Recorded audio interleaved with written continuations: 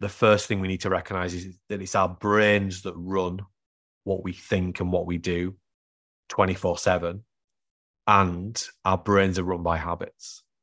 But the challenge we face is that because of the conditions of the VUCA world, the volatile, uncertain, complex, ambiguous world, plugged into the post-pandemic world, it's harder than ever to build and sustain habits that help us to be at our best.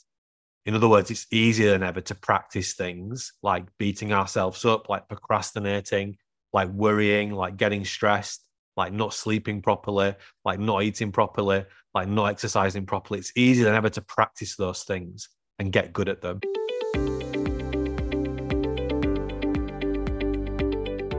Hello and welcome to the Biology of Business. I'm Kate Marchand, and today we have the absolute pleasure of being joined again by Habit Mechanic author John Finn. Hello, John.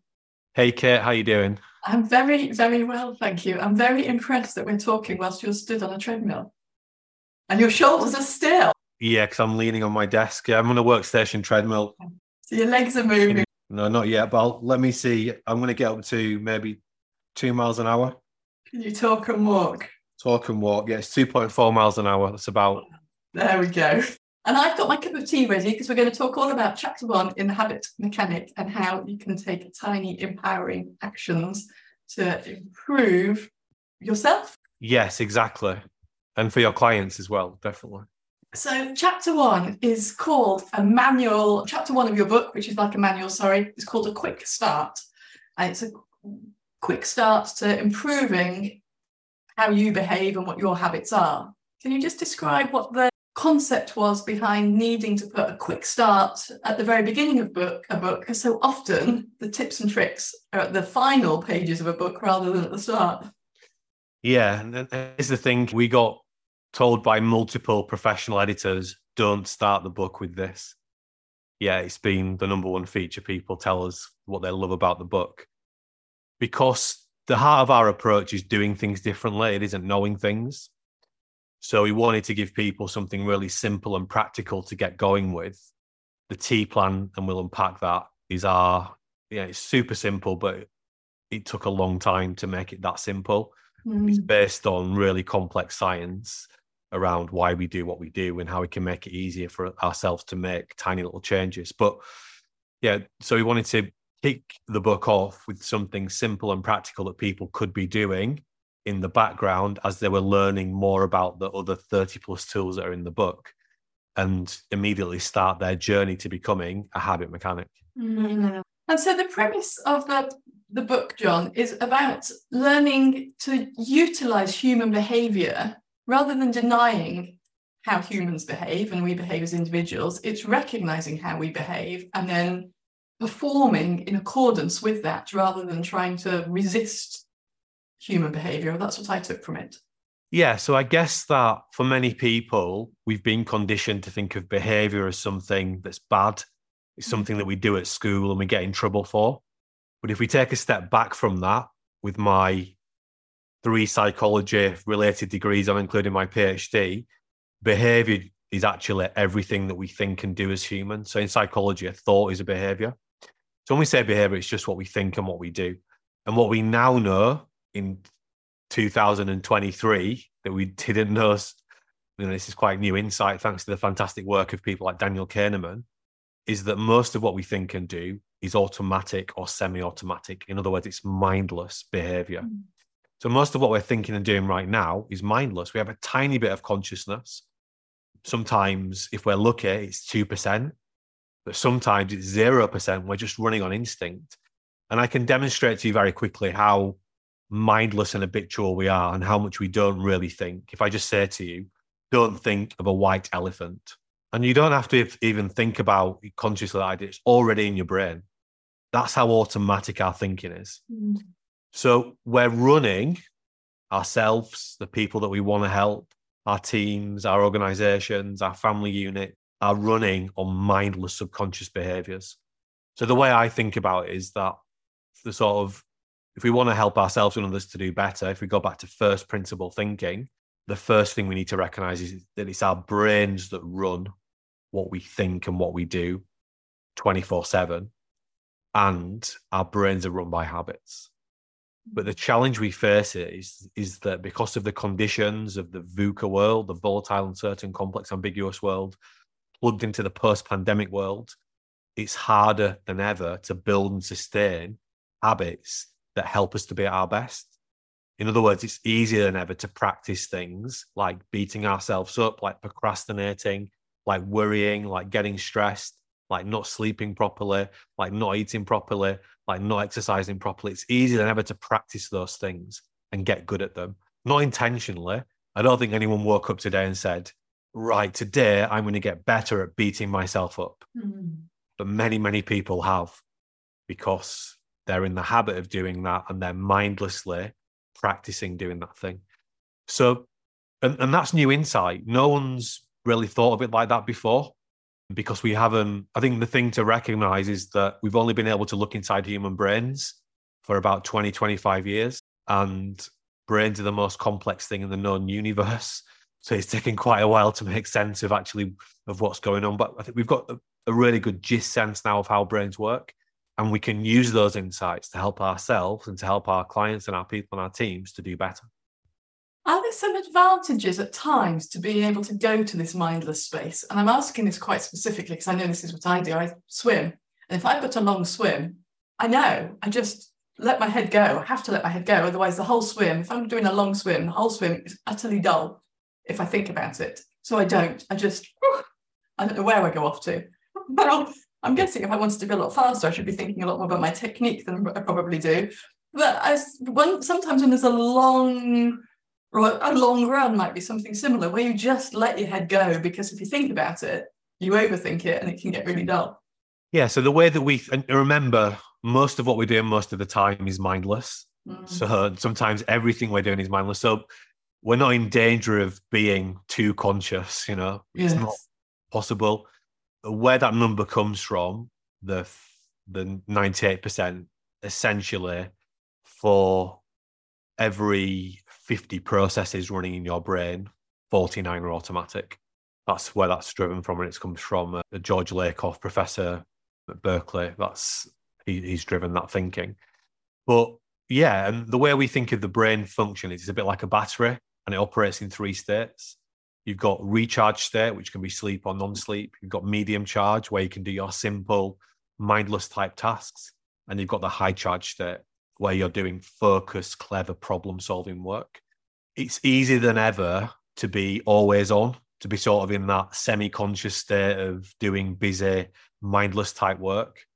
And you talked about when you go for your swim, you almost go to like a recharge state. I do that every morning when I go for almost like a mindless run. Where things just emerge into my brain. And the key is, and we talk about this in chapter 25 in the book, is getting a good balance between those 3 states. And what we're seeing with we've heard a lot about things like Chat GPT in the news in the last few weeks. That kind of artificial intelligence is really good at doing medium charge work, doing their busy, habitual work. And some companies are working out how to use that tech to free up their people so they can do more high charge work. But because of the conditions of the world, where it's easier than ever to build unhelpful habits, and essentially it's easier than ever to sabotage your brain function, to get your brain working less well, it's harder than ever to do the clever, focused, high charge work. So the key for preserving humanity and not letting the bots overtake is to make sure that we build habits that allow us every day, or certainly on work days, to be doing our clever, focused, high charge work. And we work out how to use the artificial intelligence to do more of our medium charge work. So we then have to, you mentioned that we're in no danger of becoming too conscious. And certainly you talk about improving our self-awareness then of what mode we are in, and our self-awareness of how we are behaving and how we are choosing to think. Yeah, so I would call that intelligent self-watching. So we can, although most people are probably just listening to this, Kate and I can actually see each other. And although we're at different ends of the country, we can see each other quite clearly, almost in 20/20 vision.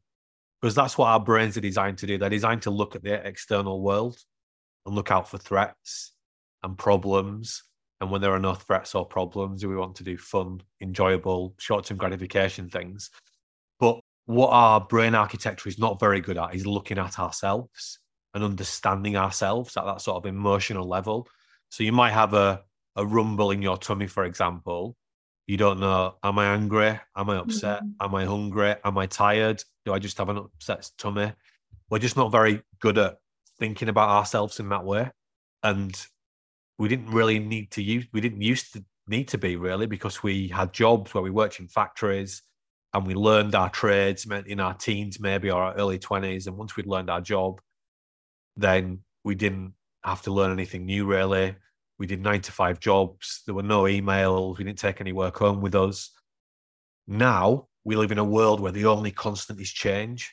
And whatever we're good at today that are helping us to be at our best, the chances are those same things won't be the same exact things that we need to do to be at our best in 6 months' time or in 12 months' time, because the rules will have changed a bit. It might be a bit harder to sleep properly, a bit harder to eat properly. The software that we're using for our accountancy, or the tools that we're using to help our patients to be at their best, might have changed, and the science might have changed a bit. So we know that we need to keep working on ourselves, and we need to keep on top of these unhelpful habits. So the first step to doing that is more intelligent self-watching. And then once we recognize something that we'd like to improve, we can then do an intelligent plan. And the T plan is like a mini version of that process of intelligent self-watching and intelligent planning. So we have some what I'd call in-depth habit metric tools in the book. We have loads of those in the book, in fact, which you can use to analyze your own habits, to analyze other people's habits. The T plan is the simplest version of that. So the first question in the T plan is 3 simple questions. The first question is, how well did you do your best to be your best and achieve your goals yesterday or so far today? If yesterday is too far long ago to remember, you can give yourself a score out of 10. 10 would mean you were perfect. 1 would mean that you failed. And if you look in the book, there's a visual. So where are you on the scale? Typically, we don't think of ourselves like this. We think about, I had a great day or I had a rubbish day.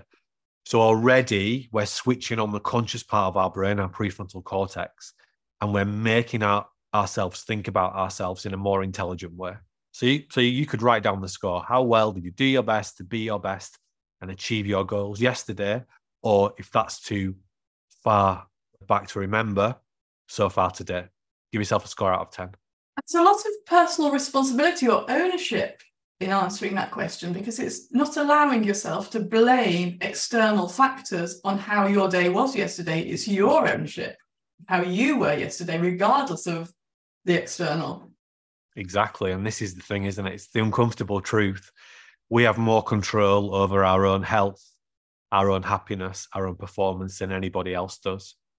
And it's not our fault if we didn't previously understand that, because we're just not wired to think of it like that. But it's the truth. It's the reality. If you are not managing what you eat, you're not managing, what you put into your body, if you're not managing your exercise properly, your sleep properly, your brain isn't going to work properly. And therefore your chance of doing anything well isn't going to be successful. So that's the whole backbone of becoming a habit mechanic.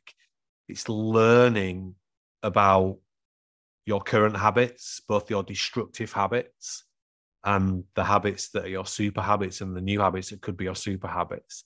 And it's going on a journey where the first question is, how well am I doing my best to be at my best? And learning how to use insights from neuroscience and behavioral science to start building more and more helpful habits. And once you understand how to do that for yourself, you can use those same insights to help your clients to do that. And phraseology of the question is, I'm sure, very purposefully and thoughtfully designed, John. And it's very, very simple, really, quite simple in terms of the concept and what it's asking of yourself.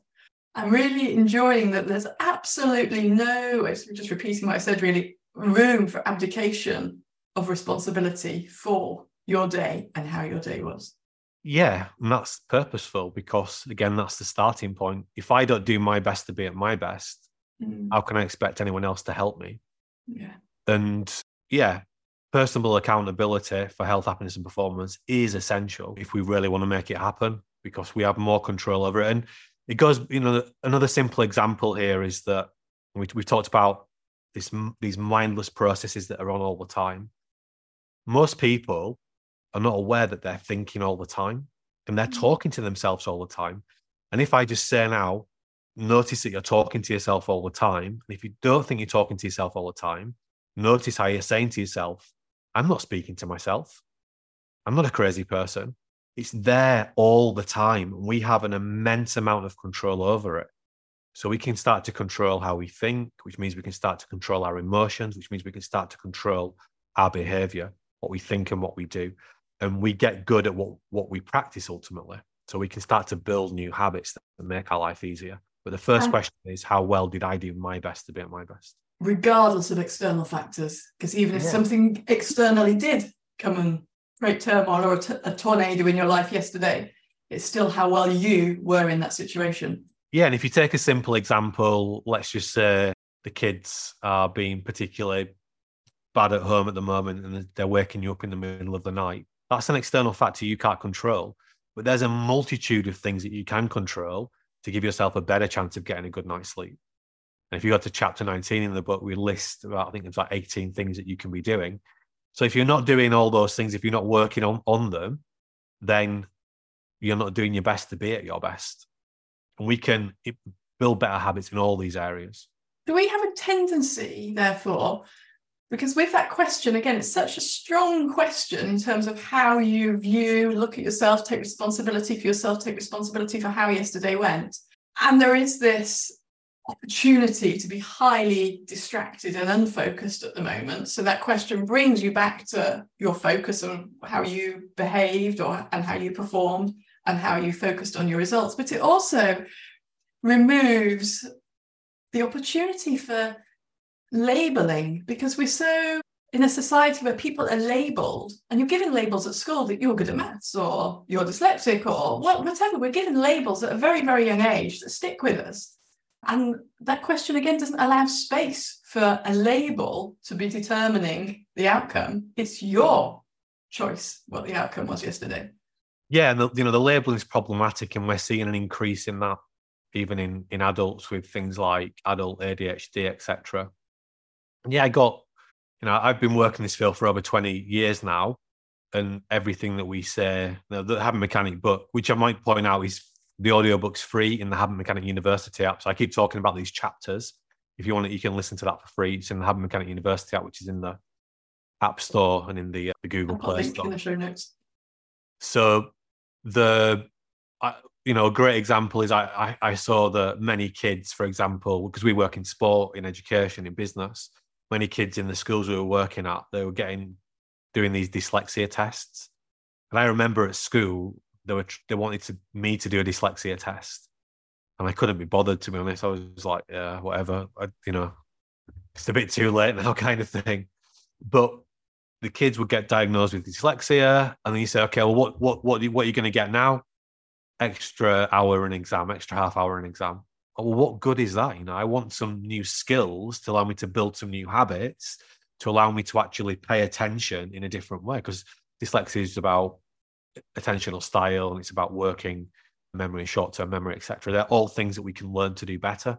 We talk about the 10 intelligence factors in chapter 5 of the book, for example. But those labels are destructive because they create what Carol Dweck would call a fixed mindset. And we know there are 9 factors that drive everything that we think and do. We call them the 9 action factors, which is in chapter 18 of the book. The first factor that we always talk about is mindset. We call it the habit mechanic mindset. If you don't believe you can learn to do something differently, then you'll never be able to do it. So that's why we always start our programs, and that's why the first sections of the book are all about how our brain actually works and about learning and about how we change and how we can change ourselves. So yeah, unfortunately, and it's the same as psychometrics, for me, I just wrote an article for Forbes about this, and some very preeminent neuroscientists talk about psychometrics as being about as predictive as horoscopes. The roots of most psychometrics, the roots of all psychometrics are at least 100 years old. They were designed before we even could look inside brains in real time. We couldn't do that until about 75 years after the roots of psychometrics were designed. So they're they're predictive, they're deterministic, they're destructive, because they give us this label which creates a helplessness. So we have to help people to understand how their brain actually works. So yeah, in that question, although it's very simple, it's taken a long time to make so powerful in so few words. And I think that's the essence of everything that you talk about, is trying to give very practical, useful tools to change or to play yourself the best you can be, rather than just theorizing. It's right, never mind anything else. What we're practically going to do, or what are the practical tools that you might choose to implement to get a result for yourself? Yeah, because we get good at what we practice. And that's, so again, I did my undergraduate in sports science, did my master's in sports psychology, did my PhD in sort of talent development, emotional regulation, etc. And I came out of those programs with the understanding, based on the experts, that if you could get people to know what they needed to do to be at their best, job done. Got into the field, this doesn't work. People don't do what they know they should do. People know they should walk 10,000 steps a day and eat 5 portions of fruit and veg. The NHS is spending half of its, the NHS is spending half of its annual budget treating diseases that emerge because people don't do those things. So I knew we had to take a different approach. But this is what all the other programs that tell you will change your life, all the other coaching approaches, they're all based on more knowing. We don't do what we know we should do. So we have to move people on from knowing to doing to habit. That's the key. So for me, the gold standard of any, and this is what I teach, so we train people to become certified habit mechanic coaches. The gold standard of any coaching session, it finishes with a habit building plan, which we have. You see those in our book, so that you give the person you're trying to help the best chance of actually putting the things that they've agreed is a good idea for them to be doing differently into practice and securing a new habit. So that is the key. And I'm sure anybody that's tried to teach a child to brush their own teeth when they're very small has come up against all sorts of easy wins and lots of resistance and tantrums and all kinds of things, where you're just trying to instill a habit, a good habit, in somebody else for their benefit. So I'm guessing this process of going through improving your habits, you also have some moments where you are the 3-year-old with the toothbrush who will do anything and then brush their teeth at 7 o'clock at night. Yeah, and that's why you've got to activate as many of the 9 action factors as possible. And that's what the habit building plan does. So it's a unique proprietary process that we've created so that you're covering off as many of the potential barriers as possible. We also have an analysis tool called How Hugh Can Stop You. Hugh is horribly unhelpful emotions, the character that runs the limbic regions of your brain in our model. So if you recognize what those are before they happen, you've got a better chance. So yeah, and this is all part of the journey of being more self-aware and self-watching, and then going on that habit mechanic journey and one step at a time, building up your habit mechanic intelligence. And I think for physiotherapists, this is such an obvious supercharger to the products that you're already selling your clients. Because I know, I ruptured one of my quad muscles when I was about 17.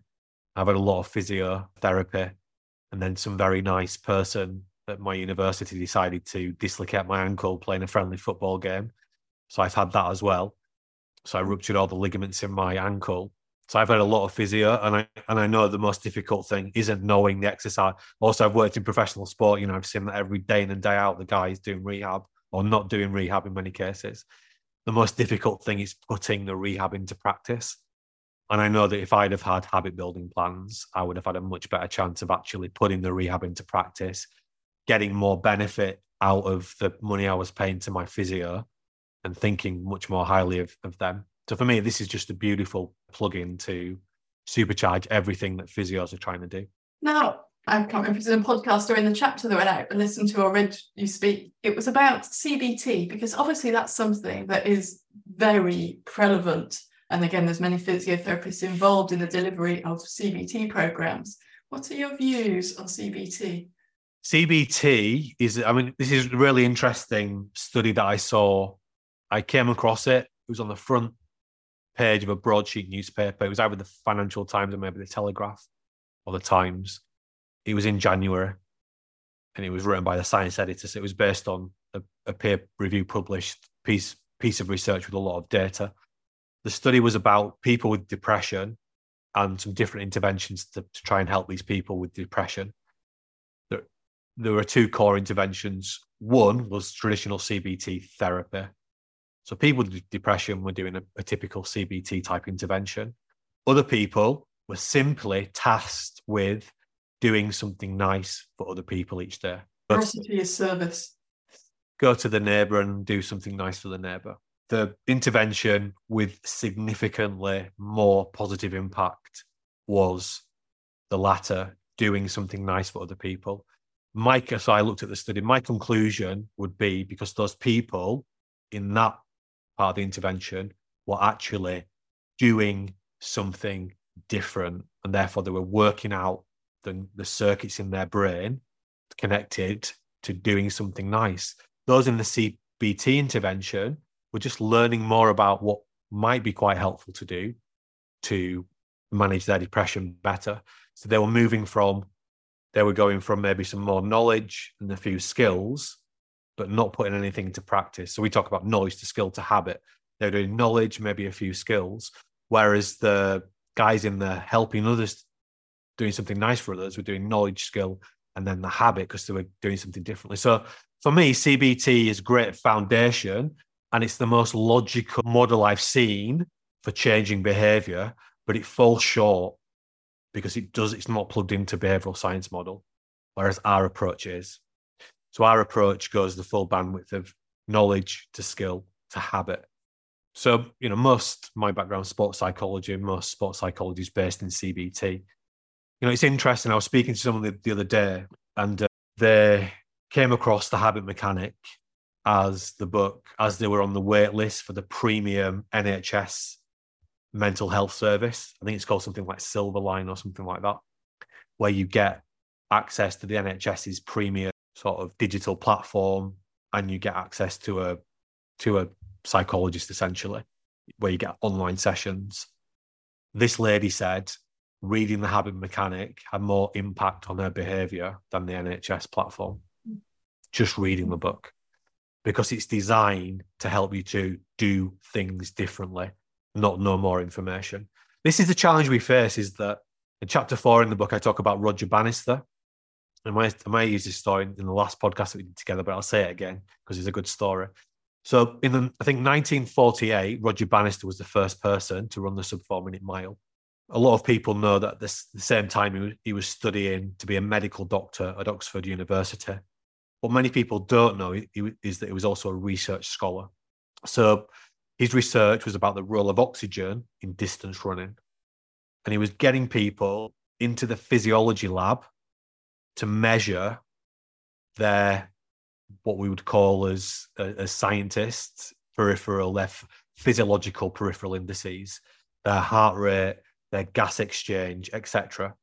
And the technologies he was using to do that are familiar with this, sort of what we now see in modern labs. They're a bit snazzier now and a bit more accurate, but he had the rudimentary basics. And he used the data from those studies to inform the way he was training to run the mile and actually his physical running action. We had that technology available from about the 1930s, before World War II. So we've been able to look inside the human body, if you like, in that level of detail and measure it in that level of detail since about the 1930s. We've only been able to look inside human brains in real time for about the last 20, 25 years. So the physiological sciences, according to my math, which might be slightly out, but they're about 70 years ahead of the psychological sciences. And it wasn't too long ago that physicians were literally putting ice picks into people's brains and rooting around a little bit to try and cure some what was deemed to be a psychological problem. That was standard practice until not too long ago. Yeah. So it's not CBT therapists' fault or the people that designed that methodology. What I'm saying, there's a better way to do it. Any theory, I think of scientific theories like models of cars. They're all built on, the next model will be a bit better and a bit snazzier. But it's time now to use a new supercharged approach that is based on both cutting edge neuroscience, that is based on behavioral science, that does take the best practices. So, a lot of the tools that we train people, they're based on CBT principles, but then we plug them into the behavioral science. So we supercharge people's ability to actually put them into practice, just like the daily T plan. So the T for the T was asking yourself that question. Well, the first step of the T plan is asking yourself that question about how well you did, your personal review of yourself yesterday. What's the next step? So step 2 is the T. It's the tiny empowering action. So it's about, so you are wherever you are on the continuum. You may have done great yesterday, so you give yourself an 8. You may have done really poor, so you give yourself a 2. Doesn't matter where you are. You then use the T, the tiny empowering action, to do one tiny thing that's going to give you a better chance of doing something differently. So it might be, I'm only going to check the news once today. It might be, I'm going to go for a 5-minute walk at lunchtime. It might be, I'm going to write a positive written reflection at the end of the day. It might be, I'm going to have a portion of fruit with my breakfast. So it's one tiny little thing that you're going to do that's going to give you a better chance of being at your best today. So it's setting yourself up to succeed for the day. You're doing something that's going to give you a setup for success. Yeah, so it's giving you, I'll come back to the whys in a second. So if that's okay. So the third question is why? Why is doing that going to help me? Yeah. So if it's only checking the news once today, it might be, well, if I only check the news once today, I'll be more focused, more productive, be able to do more clever work, get to finish work on time, feel better about myself, get to spend more time with the family, get to bed on time, wake up feeling more refreshed tomorrow. So doing that one tiny thing activates all this other helpful behavior. If I go for a 5-minute walk at lunchtime, I'll be more focused in the afternoon, more productive. I'll feel better about myself, get to finish work on time, and so on. So just doing that one tiny thing can activate all this other positive behavior. And then we can even connect it to our bigger long-term goals. We can do that in as little as 2 minutes. And, you could easily plug that into doing your rehab exercises for today. So today, should the tiny empowering action be the same thing that you're repeating until it has become a habit? So I'm going to walk for 5 minutes at lunchtime.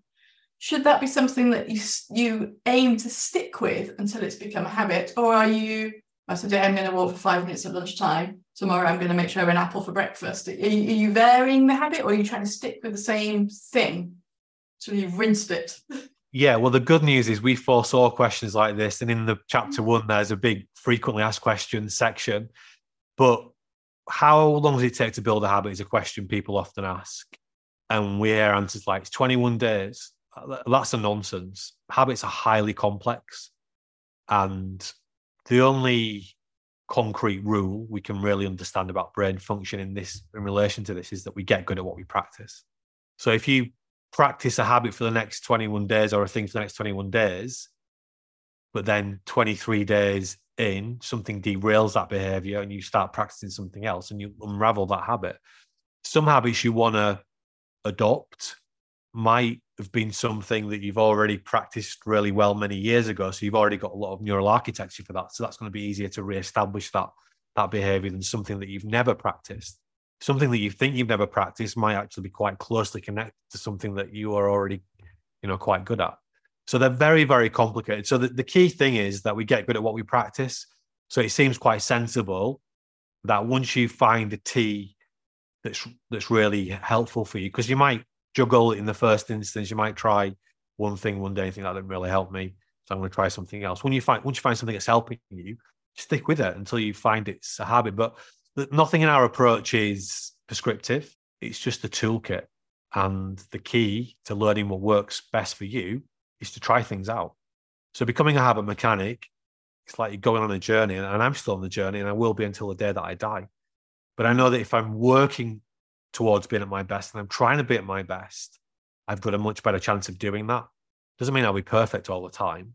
It means that I'm going to be learning about myself what helps me to be at my best, what stops me from being at my best, and asking myself that simple question every day, how well did I do my best to be at my best, triggers that. So the T plan that I use, if you go to the Habit Mechanic University app, people post these every day. You can see people sharing. People are generous enough to share what they're doing. The one that I use most often is to create a willpower story, which is a sort of a sophisticated timeline of the day, which I unpack in chapter 25 of the book, which you can listen to for free in the Habit Mechanic University app. And that's key for me. I know that if I do that, if I timeline the day, I've got the best chance of being at my best. But I've learned that over many years. How do you tie? So your willpower story, your timeline for the day, will then very clearly tie to what your bigger goals are. So I don't know how you do goal setting, whether you set an annual goal, 90-day goal, whatever, but something like that can very, very clearly tie to what your longer term goal is or what the result is that you want from the week.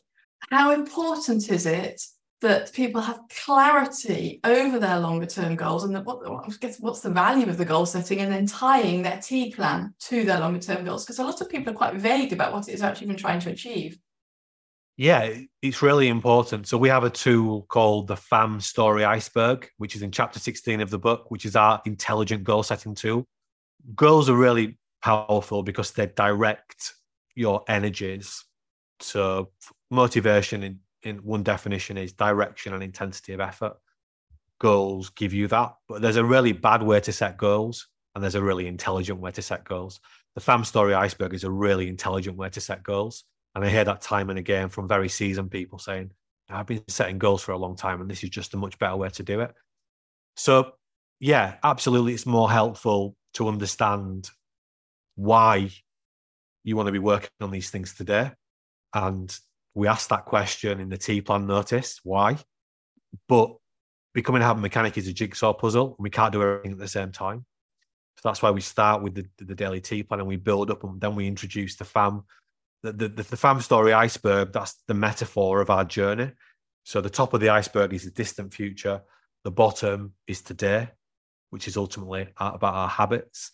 And the FAM Story Iceberg centers around a few key questions. One is, what do I want to have and achieve in the distant future? In order to have and achieve that stuff in the distant future, what does it mean I need to be doing and achieving in the next 1 to 4 years? What does that mean for the next 12 months? What does that mean for this month? What does that mean for this week? What does that mean for today? And every tool in the habit mechanic approach is either a daily tool, a weekly tool, or a monthly / bi-monthly tool. So we use that calendar structure to help people and guide people. So yeah, the bottom of the iceberg is the T plan, is the willpower story, and you're going to supercharge those things by activating your personal motivation.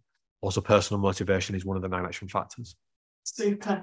Thank you. So every day, taking 2 minutes to reflect on how you performed yesterday, taking the time to come up with the tiny empowering action for the day and giving yourself permission that might be played around with for a period of time until you settle on something that seems to work for you, and then tying it to a why so that there's a real motivation and connection to purpose.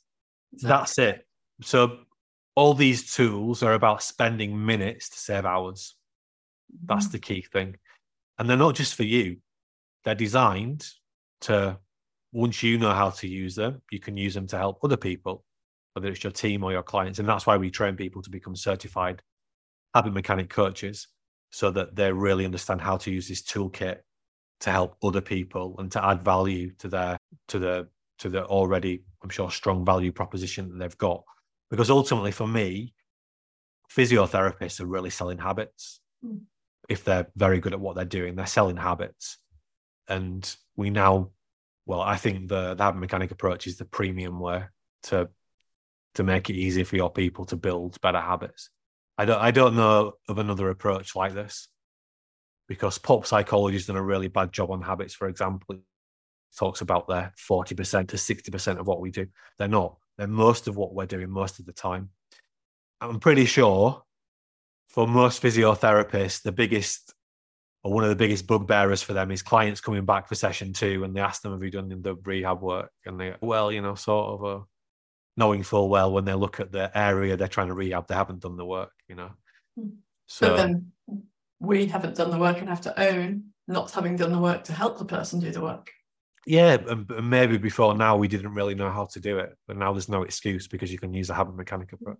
Wonderful. Thank you very much, John. I really appreciate how simple you're making it for us to own our behaviour and perform to our best in minutes a day, rather than being distracted and blind and mindless in what we're doing. No, well, the key is to put something into practice so you can get access to the audiobook for free in the app. Also, you can see in real time in the app right now today, people posting their T plans. So you can see examples of what other people are doing. So, and it's also chapter 1 on the book. So it sounds easy to do, but the key is to do it and practice it. And the more you practice it, the more you're going to learn about yourself. And the more you learn about yourself, the easier it's going to be to destroy your destructive habits and build new super habits. And then you can start to help others to do that as well. Thank you very much for your time, John.